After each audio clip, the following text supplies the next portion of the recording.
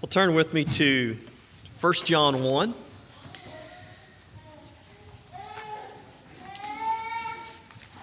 The title of the message this morning is God is Light. I'd like to look at this 1 John 1 and get a better understanding of light and darkness in our lives. So, as an introduction to 1 John, the three epistles of John here, 1 John 1, 2, and 3, though we don't know for sure, seem to have been written by the Apostle John. All things point to that. Some things, unless the epistle says exactly, you can never be perfectly sure, but it seems like he did. And he is the apostle who refers to himself and is referred to in Scripture at least 5 times as the one whom Jesus loved. He and Jesus were very, very close. And so, as we look into the Scripture where it says, whom our eyes have seen, we've looked upon, our hands have handled, that was literally what John did. I mean, he was in physical contact with Jesus. It said he leaned upon his bosom. He was very, very close with Jesus when he was here on earth. It's the same John that wrote the book of John, and it seems that he lived to a rather old age, had pastoral care of several of the churches of Asia Minor, and this book was most likely a letter that John wrote to be circulated amongst the churches, not necessarily to a specific church, but something written to encourage anyone who came in contact with it. And we can read it as that for ourselves today. Now, most likely, he was at Ephesus at the time of this writing, and it could have been written anytime after the AD 60, from there on up, the latter 60s, maybe as late as the end of the first century. He could have been a very old man when he wrote this. We don't know. So what was John's goal in writing 1 John, 2 John, 3 John? Well, can anybody tell me, from your knowledge of 1 John, what the purpose was? It's okay if you speak up. It's all right. Let's go to 1 John 5, verse 13. Let's see what it says in his own words.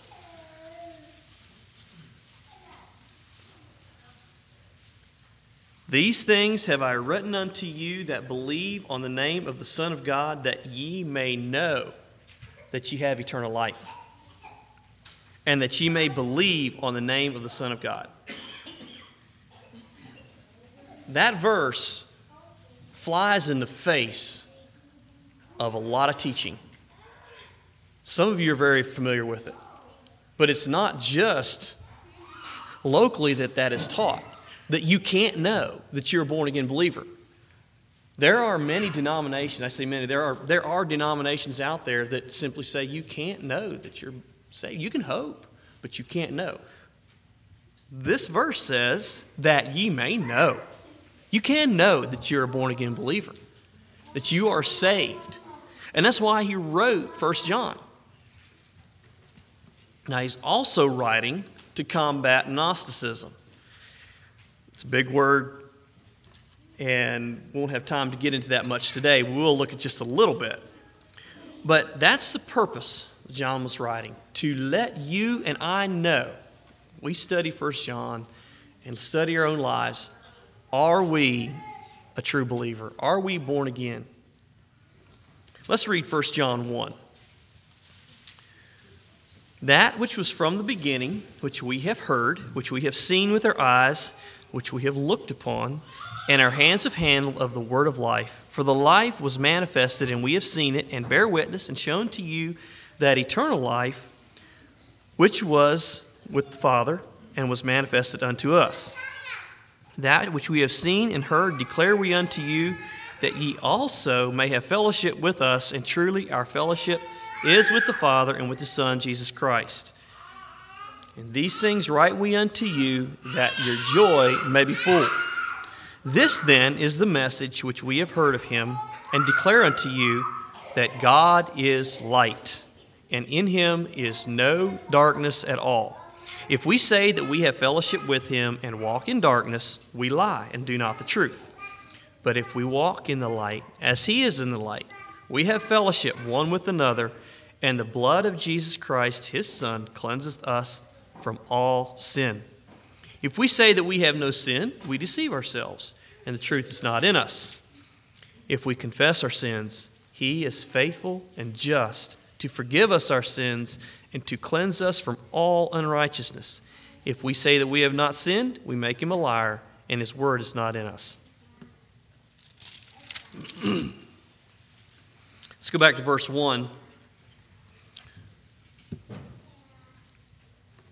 I said we'll talk a little bit about Gnosticism, and in this verse, he rebuts Gnosticism straight out.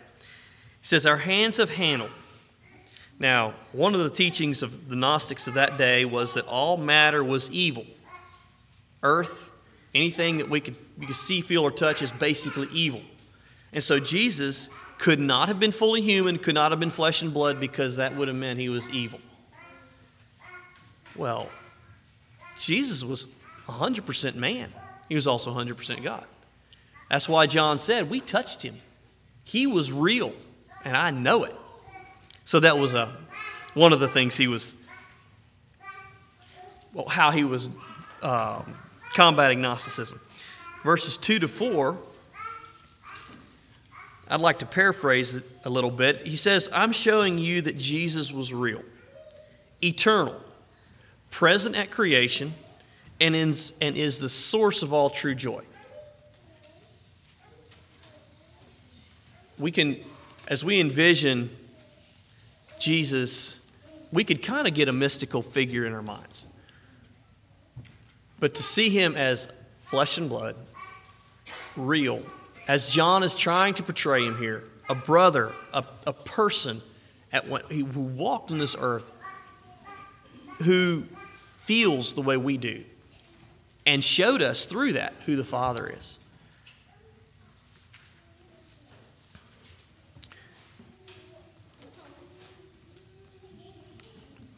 In verse 4, he brings out that your joy may be full. Now, where does fullness of joy come from? There's two things. It comes from knowing Jesus, we understand that, but also comes from fellowship with the saints. Look at verse 3.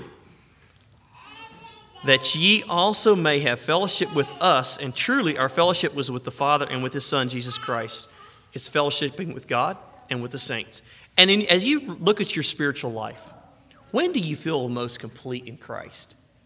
It's when, for me, I assume that's the reason we want to get together to worship. We are designed to enjoy fellowshipping and worshiping together as a body of believers. And I truly believe that's where the fullness of joy can come, as we relate in fellowship. We are not an island. Someone who withdraws from humanity and tries to become just an island unto themselves, I don't think people are designed by God to be that way.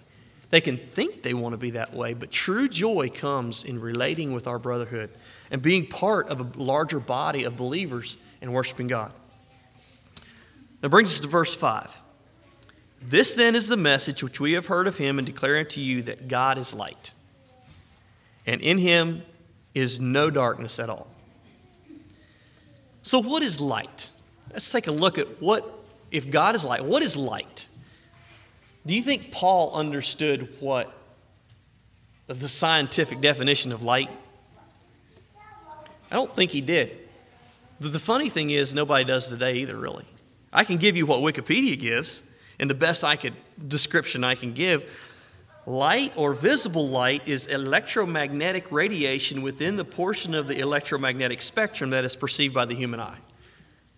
And maybe Brother John can understand that, but I sure can't.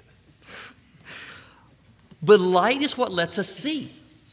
Nobody can truly, as best I can find in my research, nobody can completely 100% understand light. but it's what allows us to see.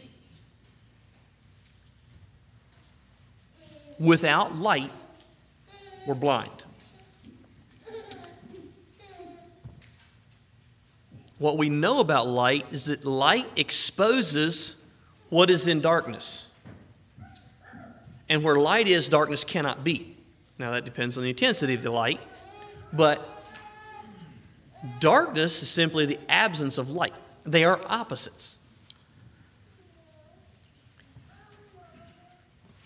John didn't understand what light is when he said God is light, but he understood what it did, what it does in a physical sense, how it drives away darkness and it exposes things, and it makes life, gives us the ability to live life. If you cannot see, it makes life much more difficult. As you think of the people around you that are walking in darkness, you very seldom see somebody like that, and maybe never, that their life is simple. I mean, it's without light, the light of God in their lives, it makes it much harder. So what is light spiritually? I would say it's that which comes from God, the source of all true light, that lets us see and drives away darkness. And all of us have experienced darkness in our lives. All of us have had repented of sin. All of us know the feel of the weight of some failure in our lives and how that clouds our vision, clouds our spiritual perception, how it dims everything. When we start to live in that, if we let ourselves live in sin, darkness sets in. So true light from God is the power which comes from God that drives away darkness and exposes what is actually there.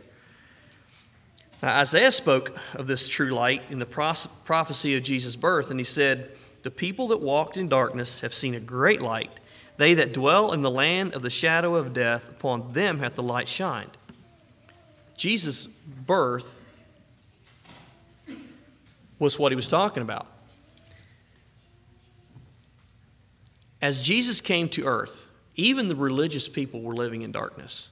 There were very few that actually knew the truth, that actually sought God from their heart, especially in the leadership, it seems like, because, Jesus was very upfront with them. Their hearts were full of darkness. Jesus came to give them light. Some people were repulsed from the light, I guess, because it seemed like they were.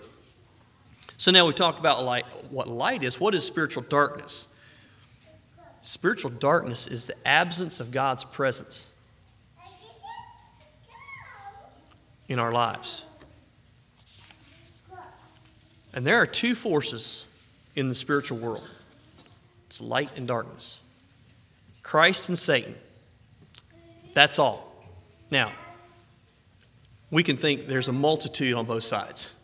We don't understand the spiritual world, and I'm not sure we're really supposed to, not all the nuances of what goes on.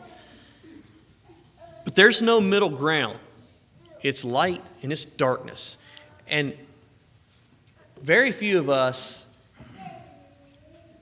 have experienced utter spiritual darkness. Even when we lived in sin, we were still living in a community, in families, in where light was still permeating, was still having an effect. God's presence was still having an effect. Missionaries get into areas where there is complete darkness. It's palpable. You can feel the darkness, the evil. Very few of us know that kind of evil, but it's out there. So in our lives, we either walk in the light or we give way to the darkness. Is there areas in our lives that we are allowing or not letting the light shine? If we don't let the light shine on that area, it creates darkness. Or is there dark areas in our lives? Now, let's leave that for a moment. Can anybody think about what today is? What's the date? October 31. Today is Halloween. Now, I didn't build a sermon on Halloween. There's a lot we could go into, but there's a few things I'd like to talk about. On the surface, today, October 31st, seems fairly benign and fun to most. Now, I don't think most of you would celebrate Halloween, but we see the people celebrating it, and, it's not a huge thing to most of us. But I want us to understand, I want to briefly help us understand what today is to the other side.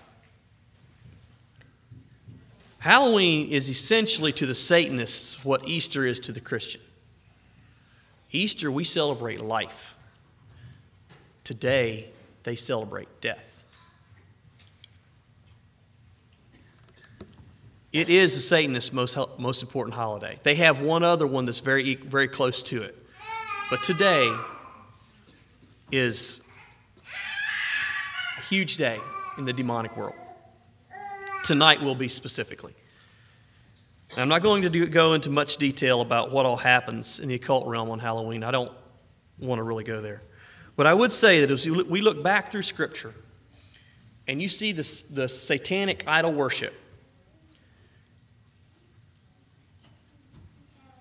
do you think that Satan has changed from then till now? Satan inspired those people to do those things in their worship of him then, and it pleased him. What do you think has changed about Satan? It hasn't. Satan's the same old demonic devil he's always been. The same things please him now as it did then, and the same things still happen. I don't think we as Christians want anything to do with Halloween. Turn to Deuteronomy 18. Let's read verses 9 to 15. Deuteronomy 18, verses 9 to 15. One of the things that is that you see represented in Halloween is people dressing up as ghosts and witches and all this stuff, and that's how they decorate.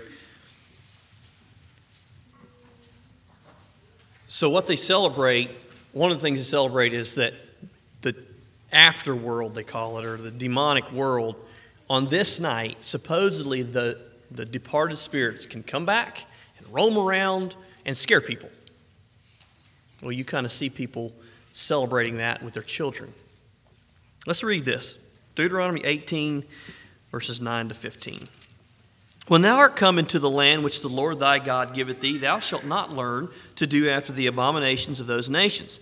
There shall not be found among you any one that maketh his son or daughter to pass through the fire, or that useth divinations, or an observer of times, or an enchanter, or a witch, or a charmer, or a consulter with familiar spirits, or a wizard, or a necromancer. And a necromancer would be what the witch was, or the Lady of Endor that we talked about last Sunday in our Sunday school lesson. She brought someone up from the dead. They were an avenue to speak to dead people. That's a necromancer. For all that do these things are an abomination unto the Lord, and because of these abominations, the Lord thy God doth drive them out from before thee. Thou shalt be perfect with the Lord thy God. For these nations which thou shalt possess hearkened unto observers of times and unto diviners. But as for thee, the Lord thy God hath not suffered thee to do so. The Lord thy God will raise up unto thee a prophet from the midst of thee, of thy brethren, like unto me, unto him ye shall hearken. If you look at that list of things that God said don't have anything to do with them, and you see it portrayed all around us Halloween nights. So it's Halloween. Now, Halloween did originally start supposedly as a Christian holiday. It was the night before All Saints' Day in Ireland or something. There's some variations there of what happened, but today, for us, is Halloween a celebration of light or darkness? And I'd submit it's pretty much a celebration of darkness. Some people don't celebrate it that way. I'm not trying to condemn someone who has went trick-or-treating or something, but we don't need to have any part of Halloween. We are God's children. We are the kingdom of light. Let's celebrate that. Let's not have anything to do with the darkness. Verse 5 of our text says, God is light and there is no darkness in him. let's not show that we have part of darkness in any way. So let's consider who God is to us. If God is light, how do we view him? Who is he to us? What is my way of thinking about God? Do I see him as a moral standard that I have to somehow grudgingly live up to? Or do I see him as a source of light that frees me from this darkness we've been talking about? Psalm 29:18 says, where there's no vision, the people perish. But he that keepeth the law, happy is he. If we don't have light to lead us, to shine on our lives, to show us who we are, if we don't have vision, we're going to perish. And I believe Jesus is that light. God shines that into our lives to show us where the darkness is. So what does it mean in verse 6 when it says to walk in darkness? To walk means to move around in or to continue in. It has a connotation of enjoying or intentionally taking part of something. If I go for a walk with my wife, we go for a walk together. We don't just happen to bump into each other and then go our separate ways. You're doing something. Walking is a continuation in something.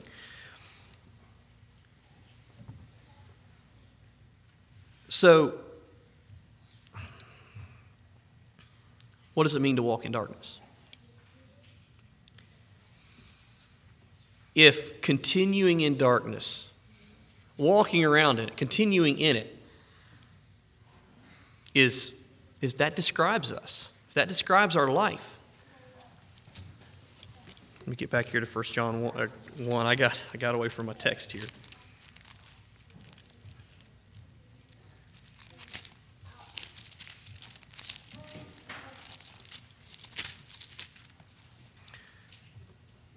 So if we say, verse 6, if we say that we have fellowship with him and walk in darkness, continue in, enjoy the part being in it. If we walk in darkness, we say that we have light, we walk in darkness, we're lying. And we do not the truth.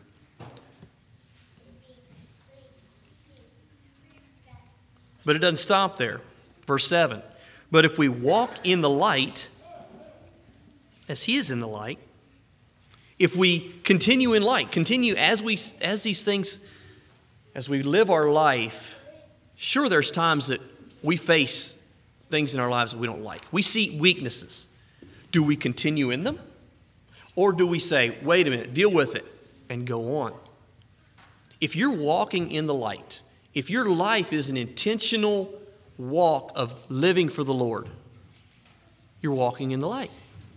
If your life is an intentional walk of living for Satan, following your evil desires, you're walking in darkness. Where are we? We're in one or the other. Where is your heart? Is it following after God, or is it following after self, lusts, Satan, darkness?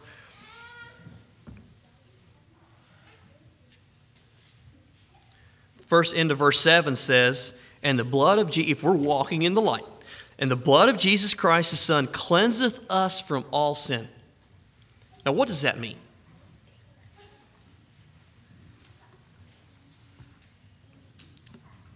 Let's look at verse 8. Well, as I asked, what does it mean? It means that it keeps on cleaning. And why is this necessary? Why does the blood of Jesus keep on cleaning us? Look at verse 8. If we say that we have no sin, we deceive ourselves. And the truth is not in us. It's right there. This verse is why we're planning revivals this week. No one is perfect. We all live in a world that is constantly putting pressure on us to turn away from the light. The darkness of self and sin is a constant force to be dealt with, no matter how old we are. And that pressure sometimes pushes areas into our lives that we don't even realize are there. Or maybe we do and don't know how to deal with.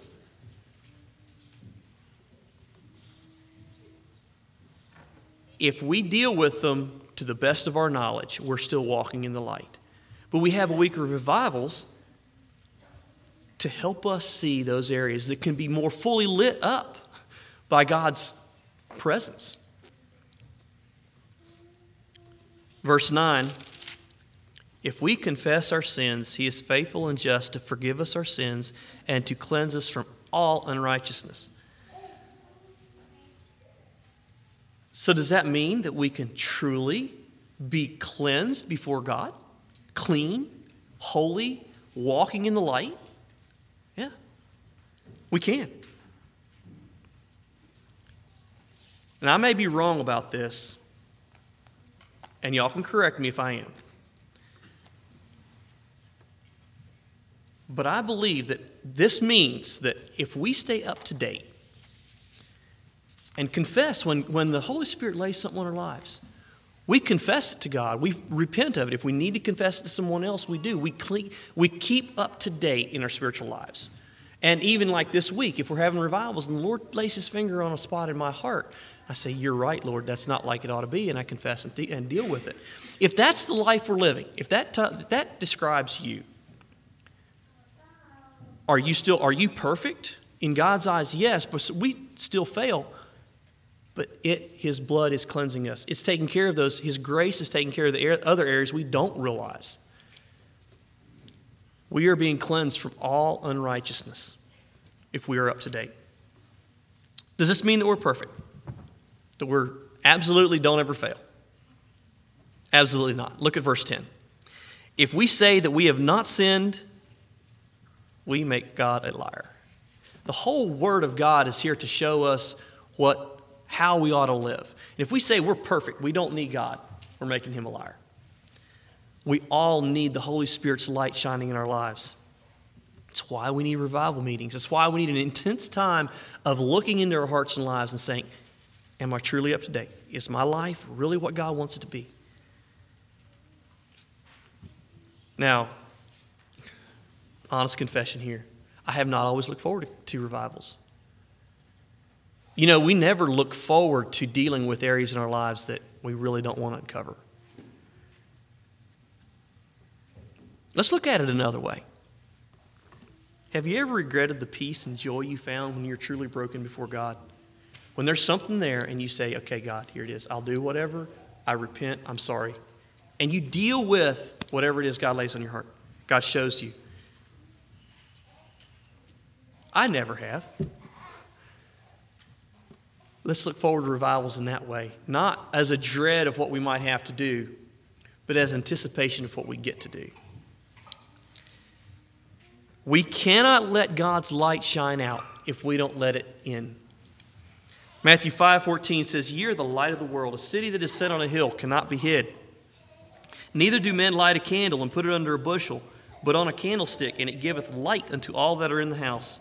Let your light so shine before men that they may see your good works and glorify your Father which is in heaven."